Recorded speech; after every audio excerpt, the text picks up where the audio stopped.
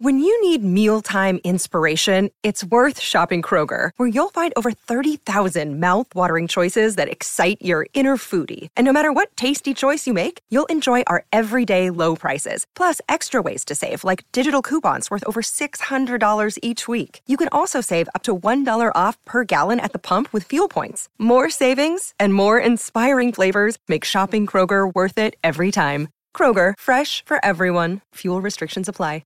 Deck maintenance isn't fun. Move the furniture and barbecue, sand and prep, paint, seal, or get a low-maintenance Trex deck. The only colour fade you'll have to deal with is watching the sunset. Trex, the world's #1 decking brand. Directing traffic from the base of the ruck, it's Justin Marshall and Ricardo Ball with the Rugby Run on SENZ.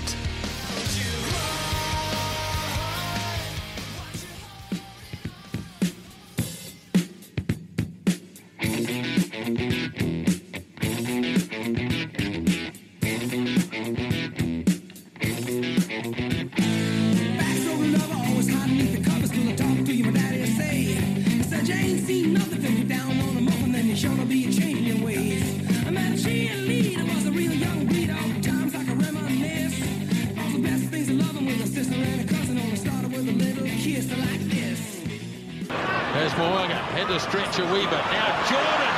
Will Jordan! This guy is a freak. Will Jordan gets the opening try of the test match. Too much gas. He had too much pace. Now watch Taki Aho here. If the All Blacks can get cracking. Don't change the outside. He's got the ball. They're going straight. They're getting a bit of help from the backs. They go to the line and they score another one. It's been conclusive, absolutely conclusive, and the All Blacks stamp authority on it. Yes, they certainly do, Smithy. The Wallabies got a couple of converted tries in the second half. The damage done in the first half when they led by 17-0. They've outscored the Wallabies by 5 tries to 2 and have come away with yet another win at Eden Park. So the record goes on. Final score here, 40-14.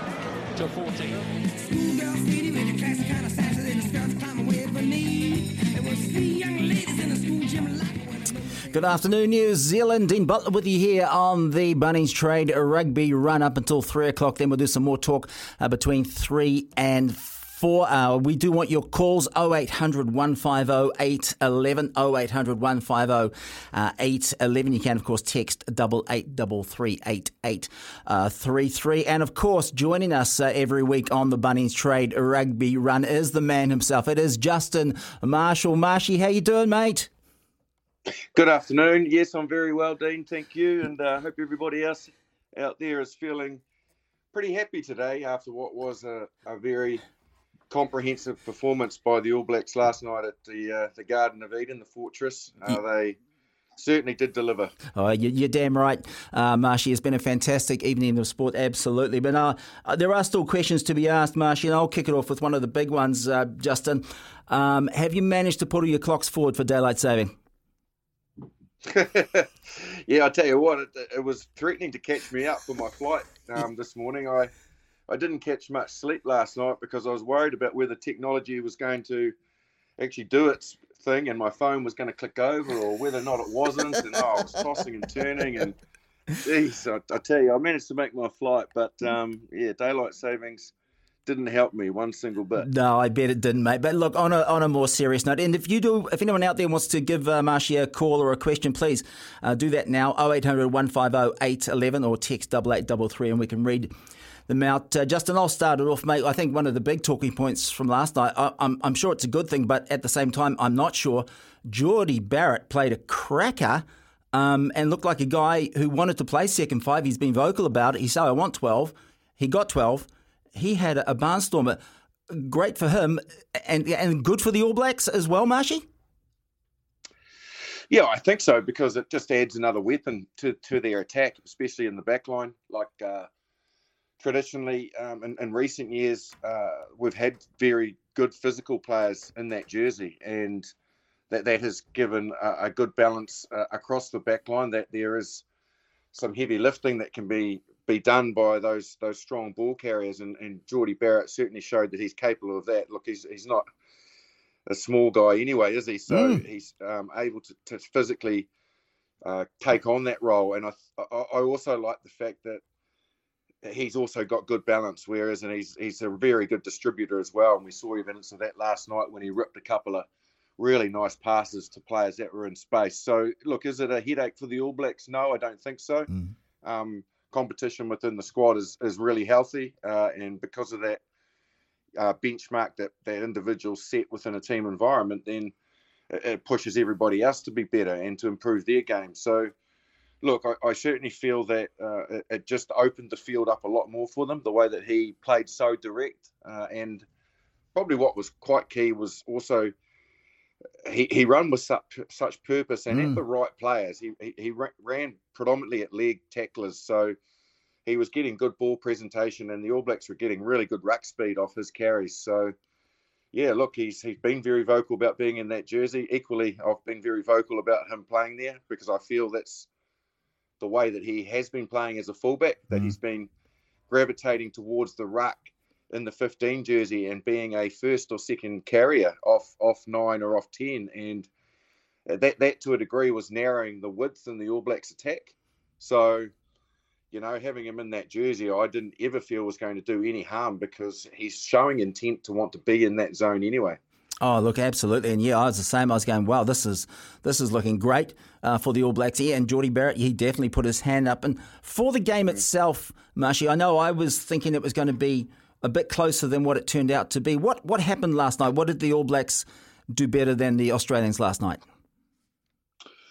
Well, they got away to a better start, the All Blacks. They didn't allow the opposition into the game. Look, there's no doubt in that opening quarter, Australia still had their moments. They had to survive, obviously, early in the Test match, suffering a yellow card, and then they got another one not long after that. And that never helps when your discipline lets you down. But in terms of the All Blacks, they still took a little bit of time to find that first try that Will Jordan so superbly finished off. But once they got their rhythm there, you could just see the tempo, the confidence levels really start to lift. And I guess to a degree they were helped by the opposition's ill discipline. I thought Australia were poor on the night in terms of the penalties they gave away. They spilt fundamental, basic passes, knocked the ball on. They really struggled because of the All Blacks' physicality on defence.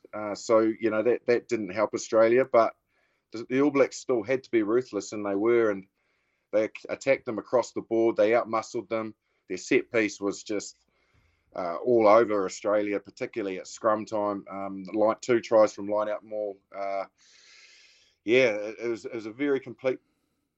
And again, a side that had been competitive the week before in Australia got made to look very ordinary.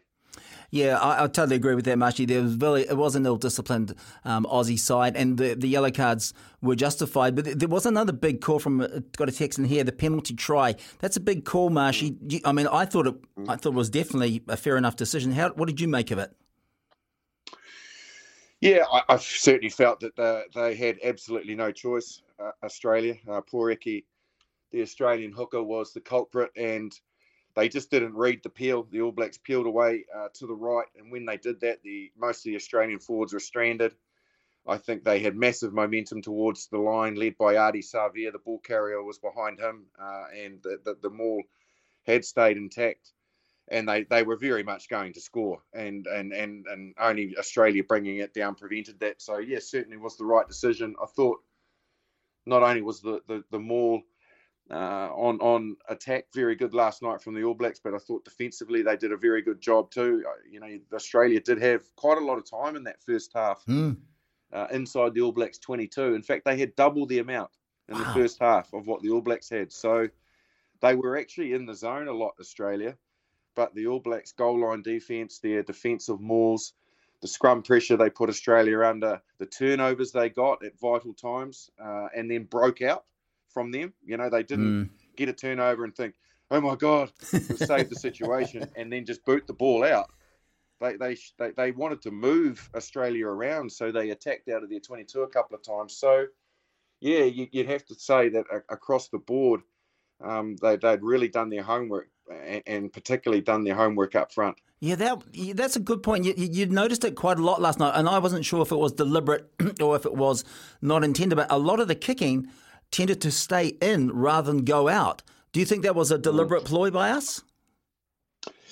Yeah, I certainly felt that the chasing effort as well was next level. Like, there were times where, Bowden Barrett in particular, when there was a kick, they found the grass a lot. You're right. The kick stayed in play and they found the grass a lot. Australia was scrambling back. They did scramble well. To be fair, the back three of Australia to get back and save some pretty precarious situations because of good, accurate kicking from the All Blacks, but equally really good chasing. They weren't just idling along trying to, I guess, formulate a really good defensive line should Australia try to attack them. They really targeted going at that ball once it hit the grass and put those defenders who had got back for Australia under pressure. So, yeah, there was very, very much a clear movement towards trying to keep the ball in play from kicking a lot more. Aaron Smith didn't kick as much. I think he only maybe hit 4 or 5 box kicks in the game. And so, yeah, I think that's the major positive of having somebody, in the 12 jersey that can kick, because David Havili's kicking game against Argentina in particular was simply outstanding. And he also had, a good kicking game against Australia as well before going off injured. So you bring Geordie Barrett into the mix. He's got a big boot on him as well. It just makes the All Blacks kicking less predictable, and probably they had got predictable. It was the one area where a lot of us were going, what are we trying to achieve from this kicking strategy, apart from giving the ball back to the opposition, because they weren't winning the contests in the air. So, yeah, I think now that they've kind of got kicking 12s, Aaron Smith's backed off his kicking a bit. Fullbacks are stepping up to kick so that the first five's not the only one being put under pressure. Look a lot better balanced in their kicking strategy. Yeah, I was the same when I was watching. I thought that is good. And look, if you have just joined us, please give us a text to 8833. Justin Marshall is here on the Bunnings Trade Rugby Run talking about last night's Test match, or call 0800 150 811. We've actually got a couple of texts just come in, Justin. Here's the first one. Is Aaron Smith still our Premier number 9, or with Finlay Christie's speed and delivery, is it time to give him a start? Aaron seems to have lost a bit of his pace and makes the odd mistake, not necessarily last night, but over the whole championship. What do you make of that? I certainly feel that probably we need to start giving that reserve 9 that's on the bench more minutes. I think probably giving Aaron Smith the message that he probably won't now be going into the macro minutes of test matches and getting him to expend all of his energy in 50 or 55 or 60 minutes could be a good message for him, because I think if he's got that message and knows that there's a point where he's probably likely to hit the wall because he's completely exhausted himself. Like, when do you see the guy even tired? Like he's always yapping. He's always got plenty of energy, and I just wonder whether or not, if he got told that he needs to probably empty the tank a bit more, if that's at all possible, and I believe it is, and then giving that other halfback more minutes. I certainly do still feel he is at the moment still our Premier 9. I think his experience, what you don't see within a 9 is decision making is a massive part of how a team functions well. And the delivery of Aaron Smith's pass is basically unquestioned, and he's got a great crisp pass, probably the best in the game, but it's about making sure that pass is going to the right when it should go to the right. Yeah. Or switching back to the left when there's an opportunity to left. So his experience and his nous of making sure that he's within the game plan, but he's also picking the right players out. Often, time and time again, you see him hitting the right ball runners, and a player that's marked up, he'll miss him and he'll hit a guy that's in space or has got a weak shoulder. That's something that he has just through having played over 100 Test matches, and I still feel that's why he warrants that jersey, and he still delivers in that department big time. Yeah, and look, you're speaking from experience yourself, Marsh, because what was it like for you, when you were getting towards, say, the end of your your career, did you think, oh man, I have to go above and beyond? If the coach said to me, hey Justin, we're going to give you 50, then we're hauling you, or did it not happen so much when you were playing? How was it handled towards the end of your AB's career? Yeah, certainly was starting to give other opportunities, but that's also looking towards the future as well. And coaches have to do that when they start seeing players get in their 30s, which Aaron Smith is, and many of the All Blacks are at the moment. And while we've got to continue to try and give players, enough minutes out there that they are learning and learning in tough and tricky environments, in good environments when confidence levels are high, that they're getting all components of making sure that when it's time for their test run to start, that they are well equipped to be in the right frame of mind for it, because they've had the minutes and the coach has given and injected them in at the right time. So that was certainly something that I was told and was aware of later stages of my career, and that was probably my mindset. I guess that's why I mentioned it. Was I knew that I was no longer, and I used to always play 80 minutes. Yeah, that's right. That's what I thought. All the time. Yeah. Yeah. And then, the evolution of the game and the substitutes turning into impact players, not substitutes anymore. You realise that you didn't need to save yourself to try and be doing something in the last 10 minutes or 15 minutes of the match. You needed to be doing more actions throughout the game, so that if you did get brought up after 60 minutes, you had given everything you've got, Yeah. And I certainly feel that that's something that they might start thinking about, and they're bringing Aaron Smith off a lot earlier than what they have in the past. Yeah, it's interesting. All right. Look, and also listeners, if you've got any texts, please send them in 8833 or give us a call 0800 150 811. I got another text here for you, Justin. It's from Anthony, and this is one that I think everyone. This is always a talking point. Hi guys, I think you should be able to take a rolling maul down so it splits and makes it a contest. Yellow cards for that just ruin the game. Make it like the good old days. Cheers, Anthony. I mean, the rolling maul. It's a big talking point, Justin. What do you think? Well, it is, particularly when you get a very good side that once they get good set position, so a good lift, good execution, good throw, and get their lifters in the right position, the ball secure, it's very hard then to get in and infiltrate that if they get it moving forward without doing it illegally. It's just the nature of the way the maul is at the moment. I certainly feel that defensively, that teams like the All Blacks recently, like the Crusaders, who don't get many driving mauls against them, mauls are defendable. I am surprised that teams don't get them on the ground a lot more and make a conscious effort to sack them straight away.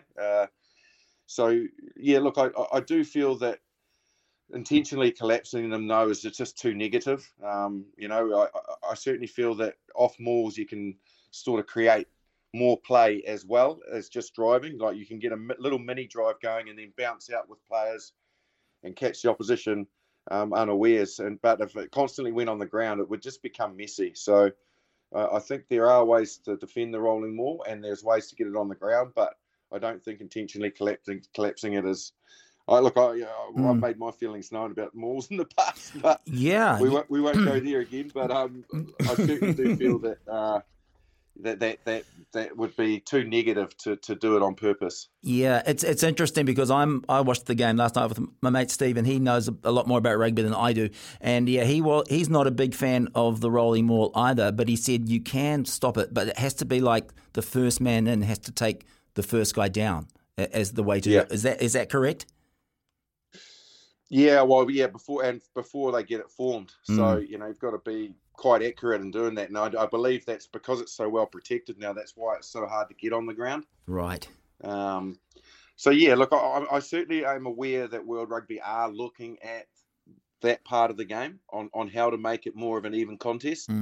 Because we don't want to see, like I watched an NPC game, I don't know, about 2 weeks ago. Yeah. It was. And I think there was 4 tries from one team, from Rolling Maul, and Wow. 2 from the other. Jeez. It's like 6 Rolling Maul tries, and I was like, yeah, this is actually getting very, very predictable and very tedious. Yeah. That I think is the great worry for everyone, Marshy, because in the end it will be, okay, we're going to kick for a line out, we're going to form a more, and it's just going to be, and if we don't succeed from that, we're probably going to get a penalty and reset again, so it becomes like a default, this is what we do type of thing. If they can sort it out, what if they had any solutions? Is there a way, Marshy, that could be solved?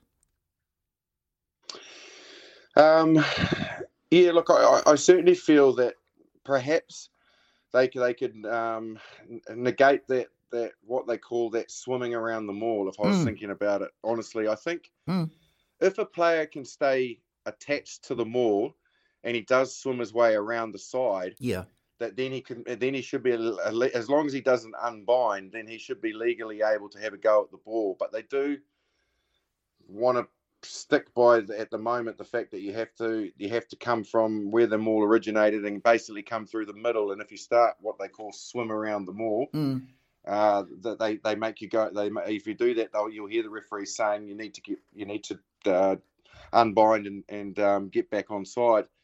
So that would be one way, and that would force the opposition, when that guy is swimming his way around, not detaching from the maul, but making his way around the side, that the opposition would have to try and stop him and block him because he knows he's going to get to the source. So, I don't know, just throwing that out there. That's a small idea of how we could maybe improve it, or make it harder for the attacking team, because a player can get to your ball. Yeah, no, good thoughts, Marshy, good thoughts. Hey, look, we're going to take a break now. After that, if you do have a text, please do so, 8833, or give Marshy a call, 0800 150 811.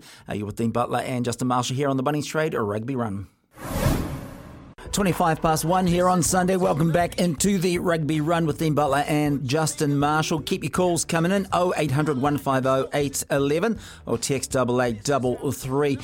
Just got a reply from Anthony Marshy. He asked you about the rolling maul. He said, hey, good answer, Marshy. We just want more of a contest. Cheers from Anthony. So he's fully backing you, mate. And also, we've actually got a call now. It is Irish John from the Naki. John, how are you, mate? Hey, not so bad now. Good. Hey, just a quick 2 questions for Justin. Yes. Hey, Justin,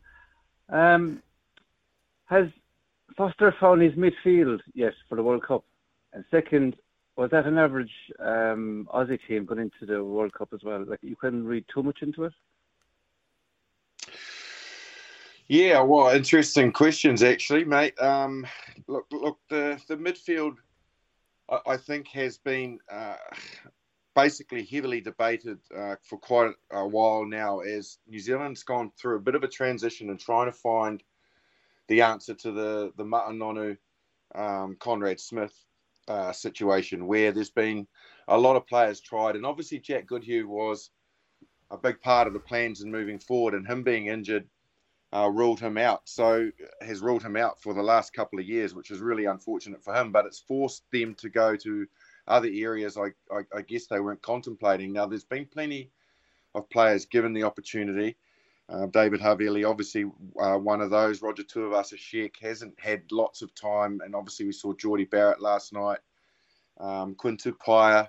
So, 12 is probably more Republican centre, because Rico seems to be growing in that position and making better decisions and looking more and more dangerous the more time he gets in the jersey. So, look, I certainly feel that last night what it showed was that having that physical player in that jersey just brings a different element of attack to the All Blacks backline, and it commands attention from defenders. When you've got a guy that's 6'7", over 100 kgs and runs hard, you nearly need to commit 2 tacklers to him every time, and that frees up space for everyone else, because defenders have to hold and wait and make sure that a tackler is going to get the job done one-on-one. So, look, you could see that being the combination and moving forward. I certainly feel there's a lot of merit in that. Again, David Havili still does offer a lot in that jersey. In terms of the team performance, and is that the type of team that could go and compete against the likes of Ireland and France? Mate, I've always felt that New Zealand has the talent. It's just been about finding their rhythm and their game plan again. And I certainly feel that they're starting to play more positively and playing the field and not playing in areas of the field. They've gone away from being instinctive as to when there are opportunities to attack and not being afraid to attack from all parts of the field. They've got this mindset of kicking down into the right zones to try and play from there. And I certainly think the balance last night was much better. It's grown from that great test win at Ellis Park where they attacked across the board there. So, yeah, absolutely. Like, there'll be other players that'll probably get opportunities apart from the players that were in that side last night. But I think it's more not about the players. It's more about the mindset to play. Good stuff. Oh, good. Yeah, good as goals. Yeah, have a good one. Cheers, Jeff. Thank you, Irish John. Thank you, buddy. Yeah, much appreciated. Well answered too, Marshy. If you want to ask Marshy a question, please do so. 0800 150 811, 0800 150 811, or text 8833. A couple of texts have come in, Marshy, as well. You kind of answered this one just when you were talking to Irish John. Marshy, do you now think that Rico is our best centre and cemented his spot? Oh, look, I'll put my hand up because I haven't been convinced. And I think he's starting to convince me now because, I felt that, that when the true test is when you get that aggressive out in defence. And that's when your time and space is really cut down as a centre, because that winger, basically, the minute that you get the ball, and South Africa are very good at it, Ireland are good at it, that winger or that centre, dependent on where the ball is, they are right on you, and you've only got split second to react. And I was unsure whether Rico's distribution skills, should that situation eventuate, and he's got a free man outside him because the winger has turned in and left the space, that he's got the vision and he's got the instinct as a natural centre to deliver that pass or to see where the space is and free it to where there is an opportunity. But I think, again, having played more this year against that defence, he's learning and he's becoming a lot more, I guess, better at making those decisions. Know when to give himself a little bit more depth. That's really key. It's important to know when just to pull back a little bit. And then there's times when against an aggressive defence when you go real flat and go hard at that defender and punch between where they've come up slightly fractured because they've come up so fast. So, look, who's playing better than him? That would be probably the other question to consider. Like, if I was to say no, I have to say to myself, because it's this guy. And at the moment, I quite clearly, I don't feel that I have that person. So, yes, I think he is quite clearly our best centre in the country at the moment. Yeah, look, it's a funny one, Marshy, because I'm with you, mate. I wasn't convinced about Rico either, but then the last few games he's really stepped up. Last night he had a cracker, but there was one moment when he kind of was running and Will Jordan was coming up on the outside and he cut inside, and we all looked at the screen and went, just pass it to the gas man and let him go, Well, yeah, and that's where, you've got to have the ability to pass and know that regardless of the fact if Will Jordan does get caught, you're still on your feet. Yes. You're not tackled. And that's a real key decision to make, to go, okay, bang, I will pass early, and then I won't be tackled to the ground, and I might get a return pass here. Because if their last defender, or both their two defenders who are trying to catch someone with that much gas in Will Jordan, he's probably going to get an offload away, or they're not going to get great shoulders on him, and then Rico's still back on his feet.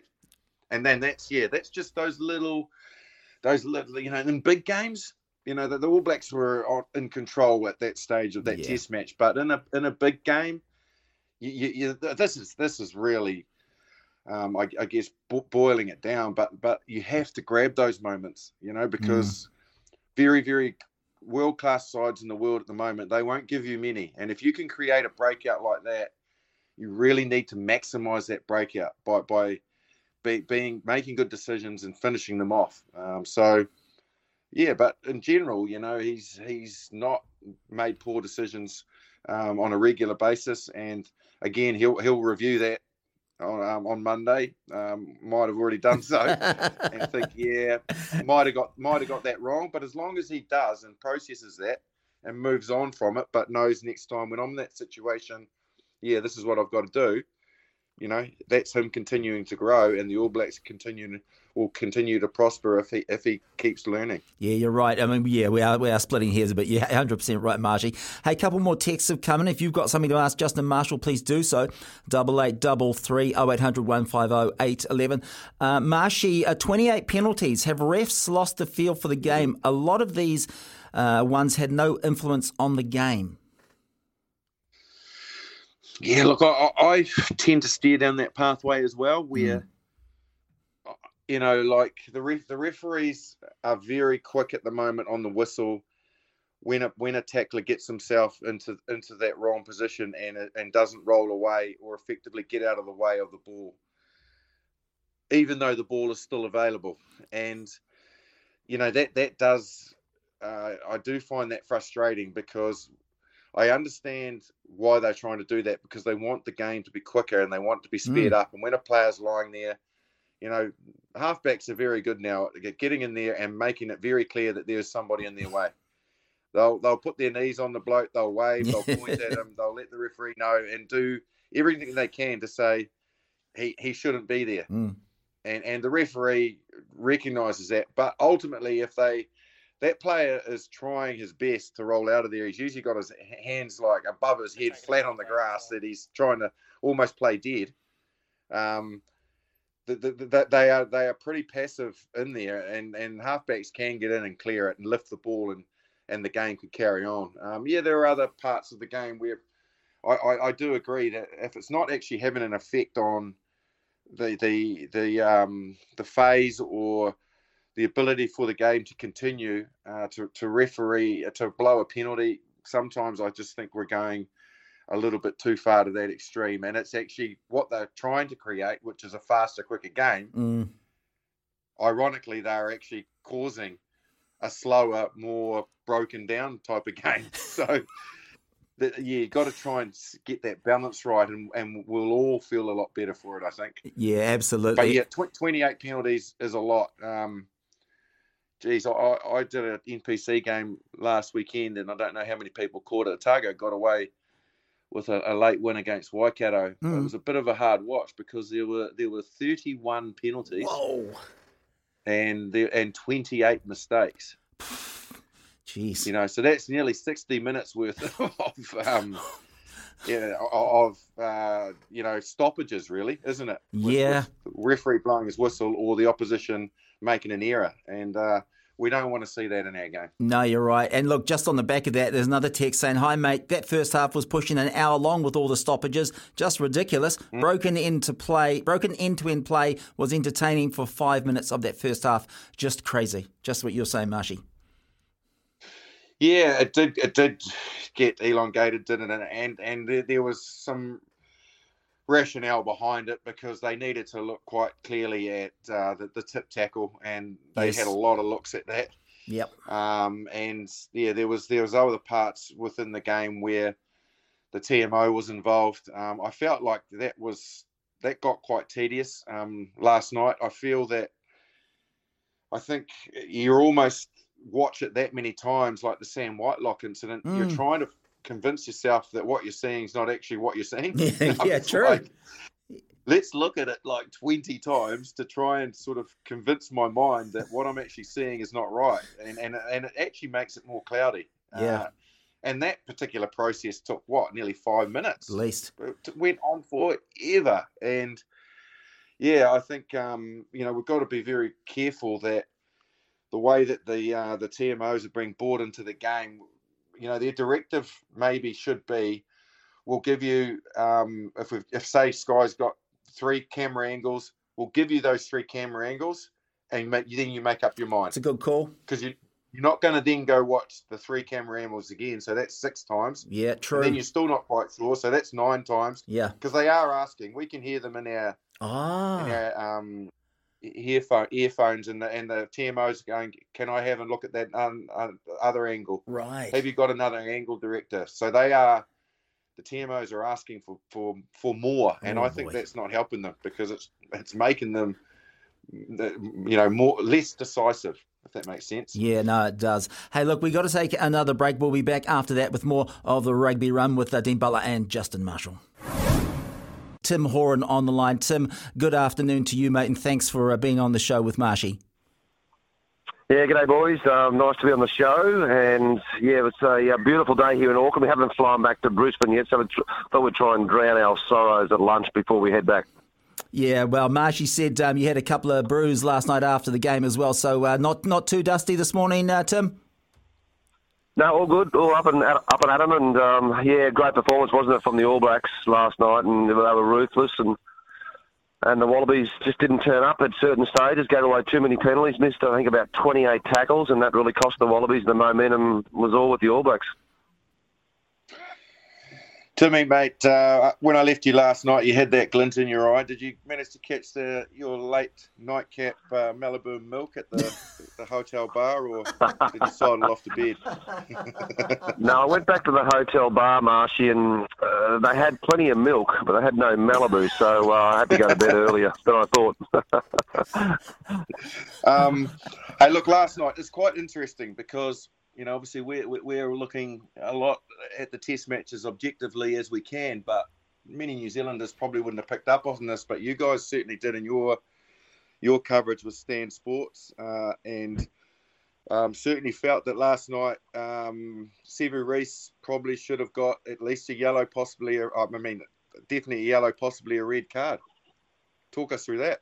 Yeah, when I saw it live, Reece Hodge, running through, and then obviously Sevu Reece wanted to make an impact off the bench, and he certainly did. And but I don't really agree with all the laws, but the law's been pretty consistent. So I'd be surprised if he's not cited. I would say he'll get probably six weeks, but it'll come back to 3 weeks or maybe 3 games. So maybe NPC might be, a couple of games there, and then he might be able to go on the tour, but. Yeah, that'll be interesting, but it wasn't, it was late in the game. It wasn't going to change the dynamic of the game, but just the laws need to be consistent. But the All Blacks, but gee, how good was, Geordie Barrett at 12? Like, he now puts pressure on all these other centres, that the combinations for the All Blacks, and he was very good, looked at home. What is it like when you have a player of that stature to basically defend against? So, obviously you've defended against many good 12s and 13s in the world in your time, but when you've got a guy that carries like that, is it almost, he's 6'7", is it almost a dual tackle type scenario where you have to double team him? And if that's the case, is that where it gives the All Blacks quite a big advantage, having a guy like that in that size and that jersey? Yeah, when I saw him selected at 12, I thought that's a good option for him. He'll be able to move around. And I spoke to Ian Foster before the game in an interview, but then off air, I just said to him, what are you expecting from Geordie Barrett tonight? And he said, well, I don't really mind what number he's got on his back. I want him to have a roving role, whether he plays first receiver, second receiver, he can go back to fullback. So I thought he's going to be more of a ball player, which he was, and a couple of great cutout passes through the game. But he had 2 or 3 carries that he carried like a Nonu, or he got across the advantage line. I thought I'd never really seen that from him. Obviously, first game in an All Black, 12, but he played 12 before in Super Rugby. But I was very impressed with the way he knew what he had to do at 12 to get across the advantage line. What do you feel Rieko Ioane's playing like at centre? Have you seen enough of him to that he is now our centre for the Rugby World Cup? Yeah, in that first half, he had a couple of runs where he bumped off 2 or 3 players, got well in behind the advantage line. And the only thing with your centres, Marshy, and also with the Wallaby centres, it just doesn't ever seem to be any combinations. It's chop and change all the time. Sometimes that's through injuries, through Harvilli and Quinn Tapia and things like that happen that's out of your control. But similar with the Wallabies as well, we just can't seem to get a centre pairing to stay and stick together for a long period of time. So that'll be the challenge for Ian Foster going into the World Cup a year out. Okay, can we get a centre pairing that actually can form a combination? How worried are you about Australia at the moment? They are very much up and down, and more down than up. And that performance last night, it wasn't probably what you were expecting to see, not what Dave Rennie was expecting to see. Is it a concern that there are these massive fluctuations from week to week in this Wallaby side? Yeah, it's a worrying side, and Dave Rennie's got a great culture amongst the team. My only issue with the Wallabies at the moment is that some of it's been forced through injuries, but we're changing the team week in, week out. Like Noel Olasiu at fly half, he's our future. So he's someone you've got to build a team around. And even the back row, pick and stick and stay with the back row. I think we've got it right now, a really big back row. Even if Michael Hooper does come back at the end of season 2, which his rumours is he 50-50 chance he might travel with the Wallabies. But even if he doesn't, have a big back row, put your smaller back row, whether it's Fraser McWright or Michael Hooper on the bench and they come on later in the game. That's the game that's evolved now. The last 18 months, it's a collision game. It's how big your back row is, but it's a worrying side, Marshy. You're right. We are struggling week in, week out, and we're now 9th in World Rugby. That's huge. But luckily enough, we've got a reasonably supportive draw in Rugby World Cup in a year's time. Hey, Tim, it's Dino here, mate. Hey, also, from a fan's perspective, last night we were expecting a closer game between Aussie and the All Blacks, given what happened last week. Were you disappointed with how they handled themselves last night?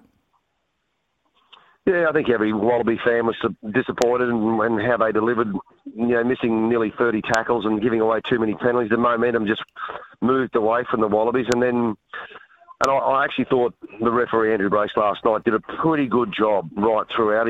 Communication was very good, but any 50-50 calls went against the Wallabies, and that happens in test matches. And there was no complaint from me in the commentary team with the referee. I thought he was pretty good. Maybe the TMO missed a couple of things, but that's okay. There's always collisions in rugby. But I think for this Wallaby team, they've got 5 test matches now overseas, and that's a big tour. 5 test matches against big nations, all bar England. That's a pretty big effort from this team, and they're going to have to take a pretty wide squad.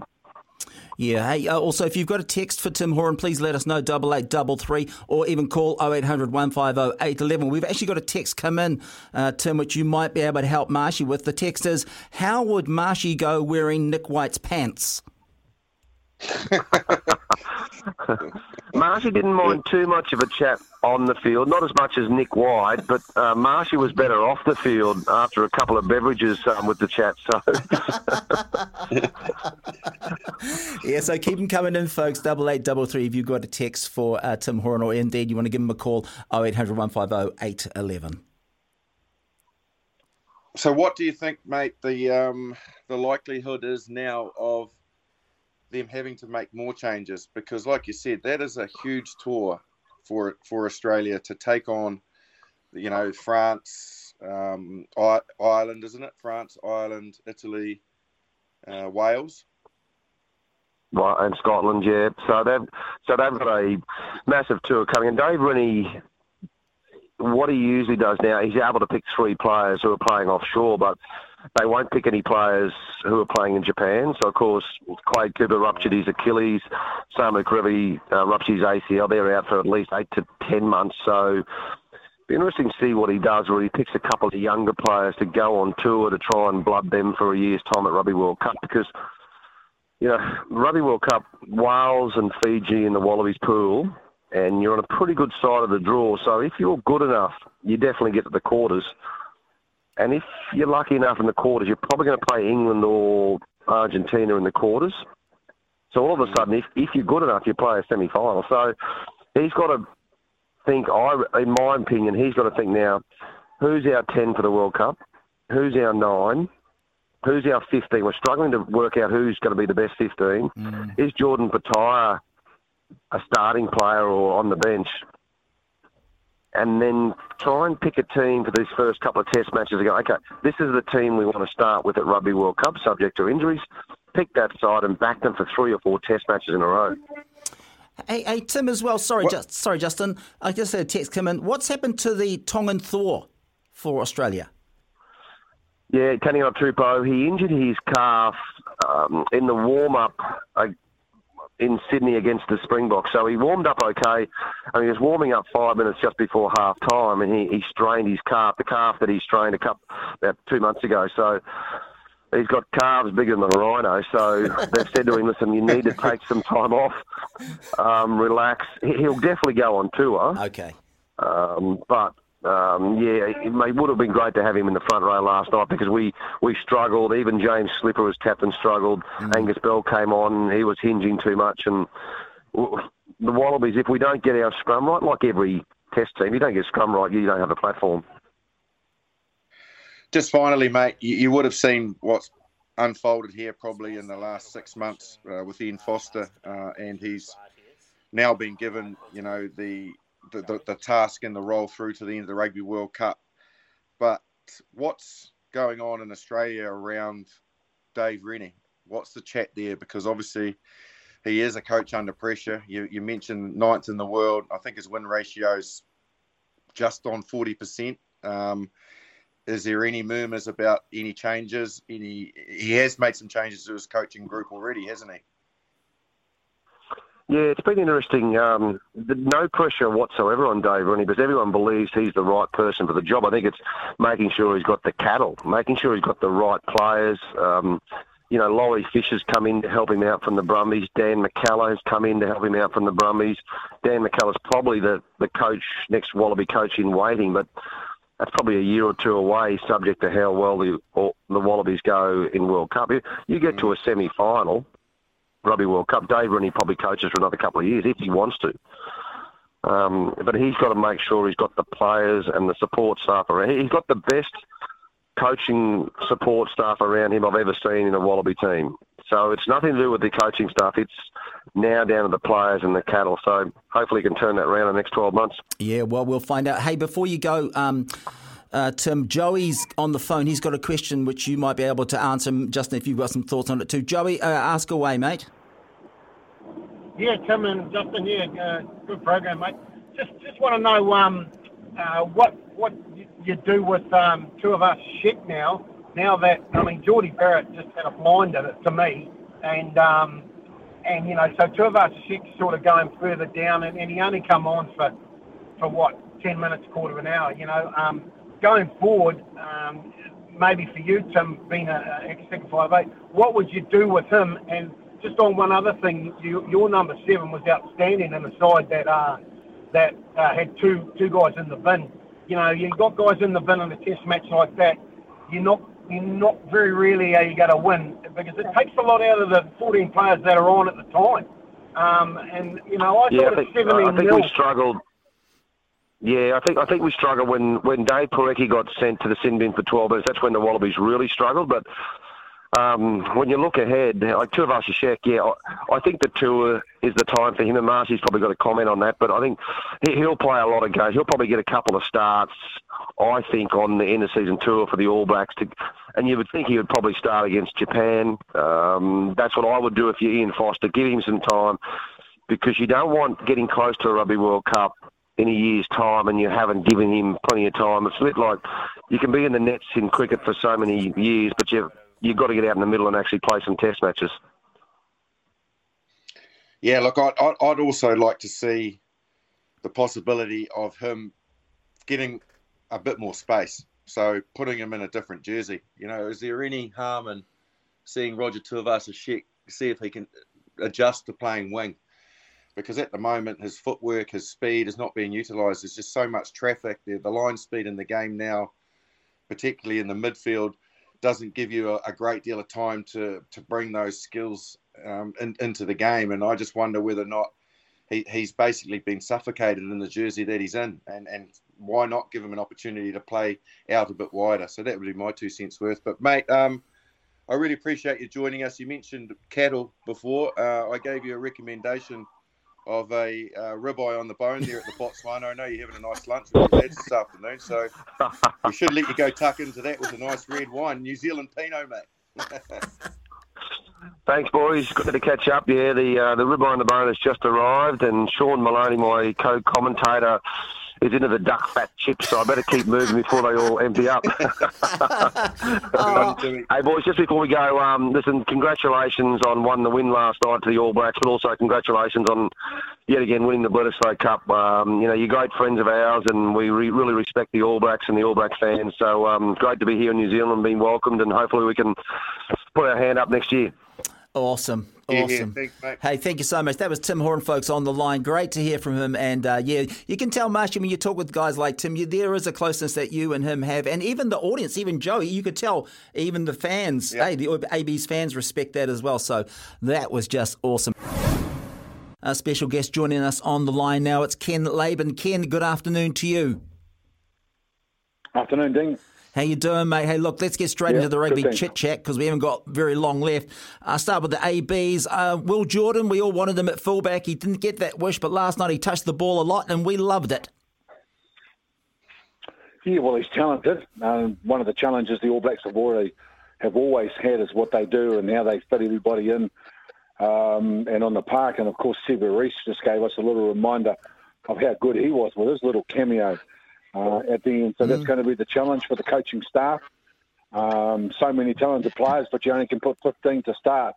And I think Geordie Barrett in the number 12 jersey, you've probably been talking about this all day as well, but I thought he was terrific in the midfield as well. So it might have been, Kenny, thanks for joining us, solution mate. To put in there, but now really what? Appreciate it. Sorry, buddy. I wanted to ask you about Tyrell Lomax. Now, look, that front row is, excuse the pun, fronting up big time. But you know a lot about Tyrell, man. He has come on in the last half a dozen games, big time, hasn't he? He has. Well, I suppose that the first thing to be obvious, he's 127 kilos. So he's the heaviest tight head.